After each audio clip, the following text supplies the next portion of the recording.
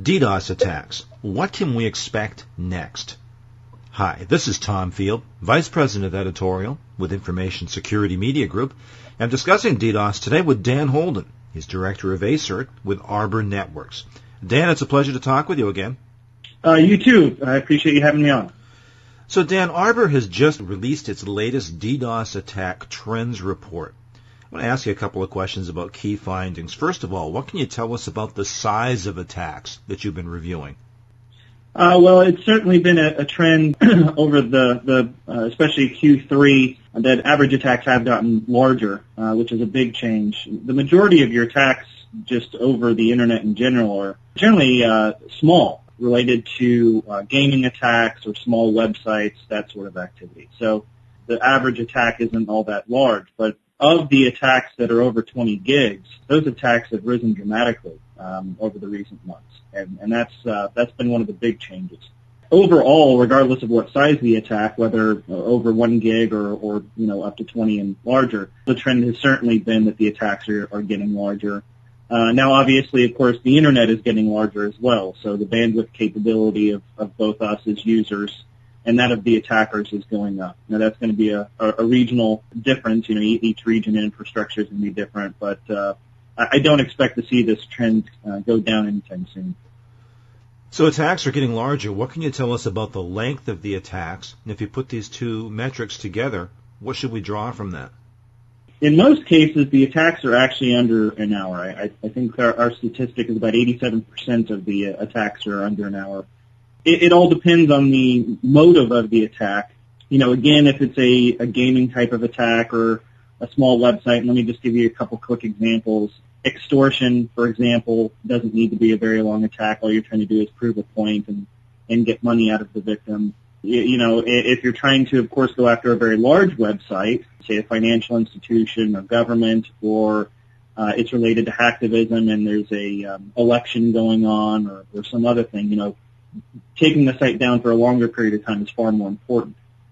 So it all depends on the motive of the attack. But most attacks, and I'll just give you one more example, in the case of DDoS services that are hired, many of them have 5 or 10 minute trials. So where they can prove that, of course, the DDoS service is legitimate and good and actually works. I use legitimate loosely, of course. Those attacks only last a few minutes, and then you think it's gone, and then, of course, they do hire the service and it comes back. So a couple examples of both sides of that. Most attacks, of course, are under an hour, and again, it's just going to depend on your particular risk, how much you think you're at risk, what you're protecting, that sort of thing. Because, of course, the motivation can be varied. So, Dan, as we sit here today, the attacks that we've seen against U.S. banking institutions really have subsided. But what lessons can we draw from the past year's experience of the 4 waves of attacks on banks? Well, when discussing the U.S. financial attacks, I try and look on the bright side. If you compare us in October of 2013 to September of 2012 when they first hit, certainly the banks have better infrastructure and protection in place today than they did a year ago. That's the good part. Their ability to react and their ability to collaborate and communicate with their upstream ISP providers and defenders is far better. Their visibility into a lot of these attacks, especially from an on-premise standpoint, whether they're under attack, and again, their ability to react quickly is far, far better. And so you can look at those attacks and say, they were terrible and, what was it? Was it hacktivism or was it nation-state funded? Lots of good questions, lots of good lessons learned. But at the end of the day, of course, the financials are now considered extended critical infrastructure.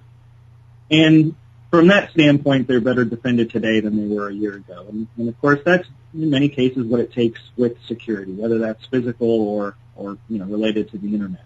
I think that a series of attacks really highlighted that the application level is definitely at risk, and if you really want to have a targeted DDoS attack, application is probably your best bet. It's very, very effective, and it does not require tons of bandwidth or tons of capability. What it takes is a very focused and persistent attacker. So the application is a big part, and I think the need for some on-premise visibility and protection has also been another lesson learned. If you need to defend against an attack quickly, that becomes more difficult when it's a cloud-based type of defense. And so I think that was one of the other issues that these series of attacks brought up. Dan, one of the things I think about often is this huge botnet, the so-called BroBot that was developed to sort of engineer these attacks. Now that the attacks on the banks are done, or at least have subsided, what becomes of this massive botnet? That's an excellent question and remains to be seen. It still does exist. It's just a question of, maintenance. They're certainly not growing it, but any number of things could happen. Whether it's hacktivism or it's nation state funded, it could be used for other purposes. One of the things that I had questioned is whether it might be repurposed based on U.S. interaction and influence in Syria. Thankfully, that has not happened, but it could certainly be just laying in wait, and they're looking for another chance to use it.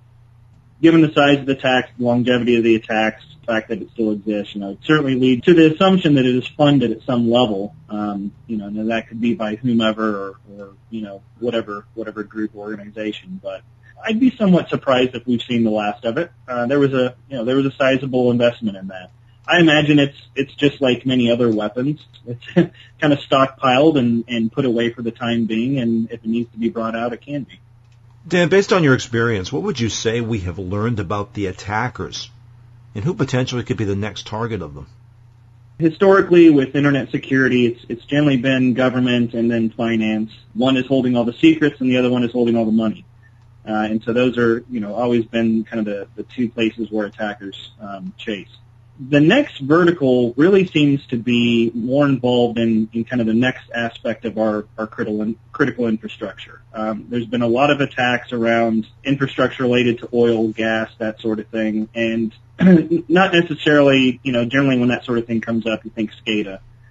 There's certainly lots of SCADA vulnerabilities in existence, but I don't think we've seen a huge level of attacks. Although once you've got numerous vulnerabilities, all sorts of things become more possible. But that seems to be a vertical where there's more interest being gained. So it's just going to be a question of what is the reward for the attacker and who is that attacker. So is there any ability for typical cybercrime to profit off of that vertical? If not, then of course the risk is going to be quite different. And then you're thinking more nation state or hacktivists, in other words, more politically type motivated or movement based. And certainly, I think it would be naive of anyone, especially over the last 4 years, to think that those kinds of motivations are not certainly a big portion of the modern threat landscape. It's not all money focused at this point, and if it's not, I think that vertical is going to make certainly more interesting to attackers, especially given the fact that their defenses are not going to be anywhere near as good as your government and finance. So I think that might be one of the reasons why other verticals are chosen to be attacked. Is at this point, the Fed space and financial space is just much better defended. So if you want a better ROI on your attack, looking at other verticals is certainly the easiest way to do that. Dan, you used an interesting term talking about the modern sort of threat landscape. Give us a sense of how DDoS now fits into this threat landscape. It's something we didn't pay attention to for a number of years, but it's sort of come back with a vengeance. What's its place now? That's an excellent question. Yeah, and it's actually made defending against DDoS a bit more difficult. I think most people think of DDoS, they think of SynFlood. The original kind of attacks that we saw way back in the day from Mafia Boy, et cetera. And then throughout the mid-2000s, it was all about cybercrime and botnets.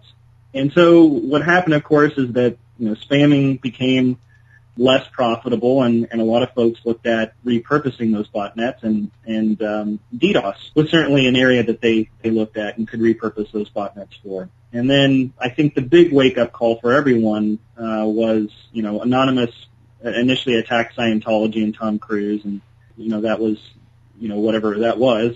And then 2010 rolls around and you've got WikiLeaks and Operation Payback, and most CSOs and CISOs that I've talked to, they really say that's when DDoS was kind of reawakened for them. They really started paying attention, and DDoS, really hit their radar. So I think there have been a couple big shifts. That was certainly a big one, just showing that DDoS attacks do not have to be your typical botnet, but can be more of an opt-in movement-based botnet, where you are, volunteering to be a part of something.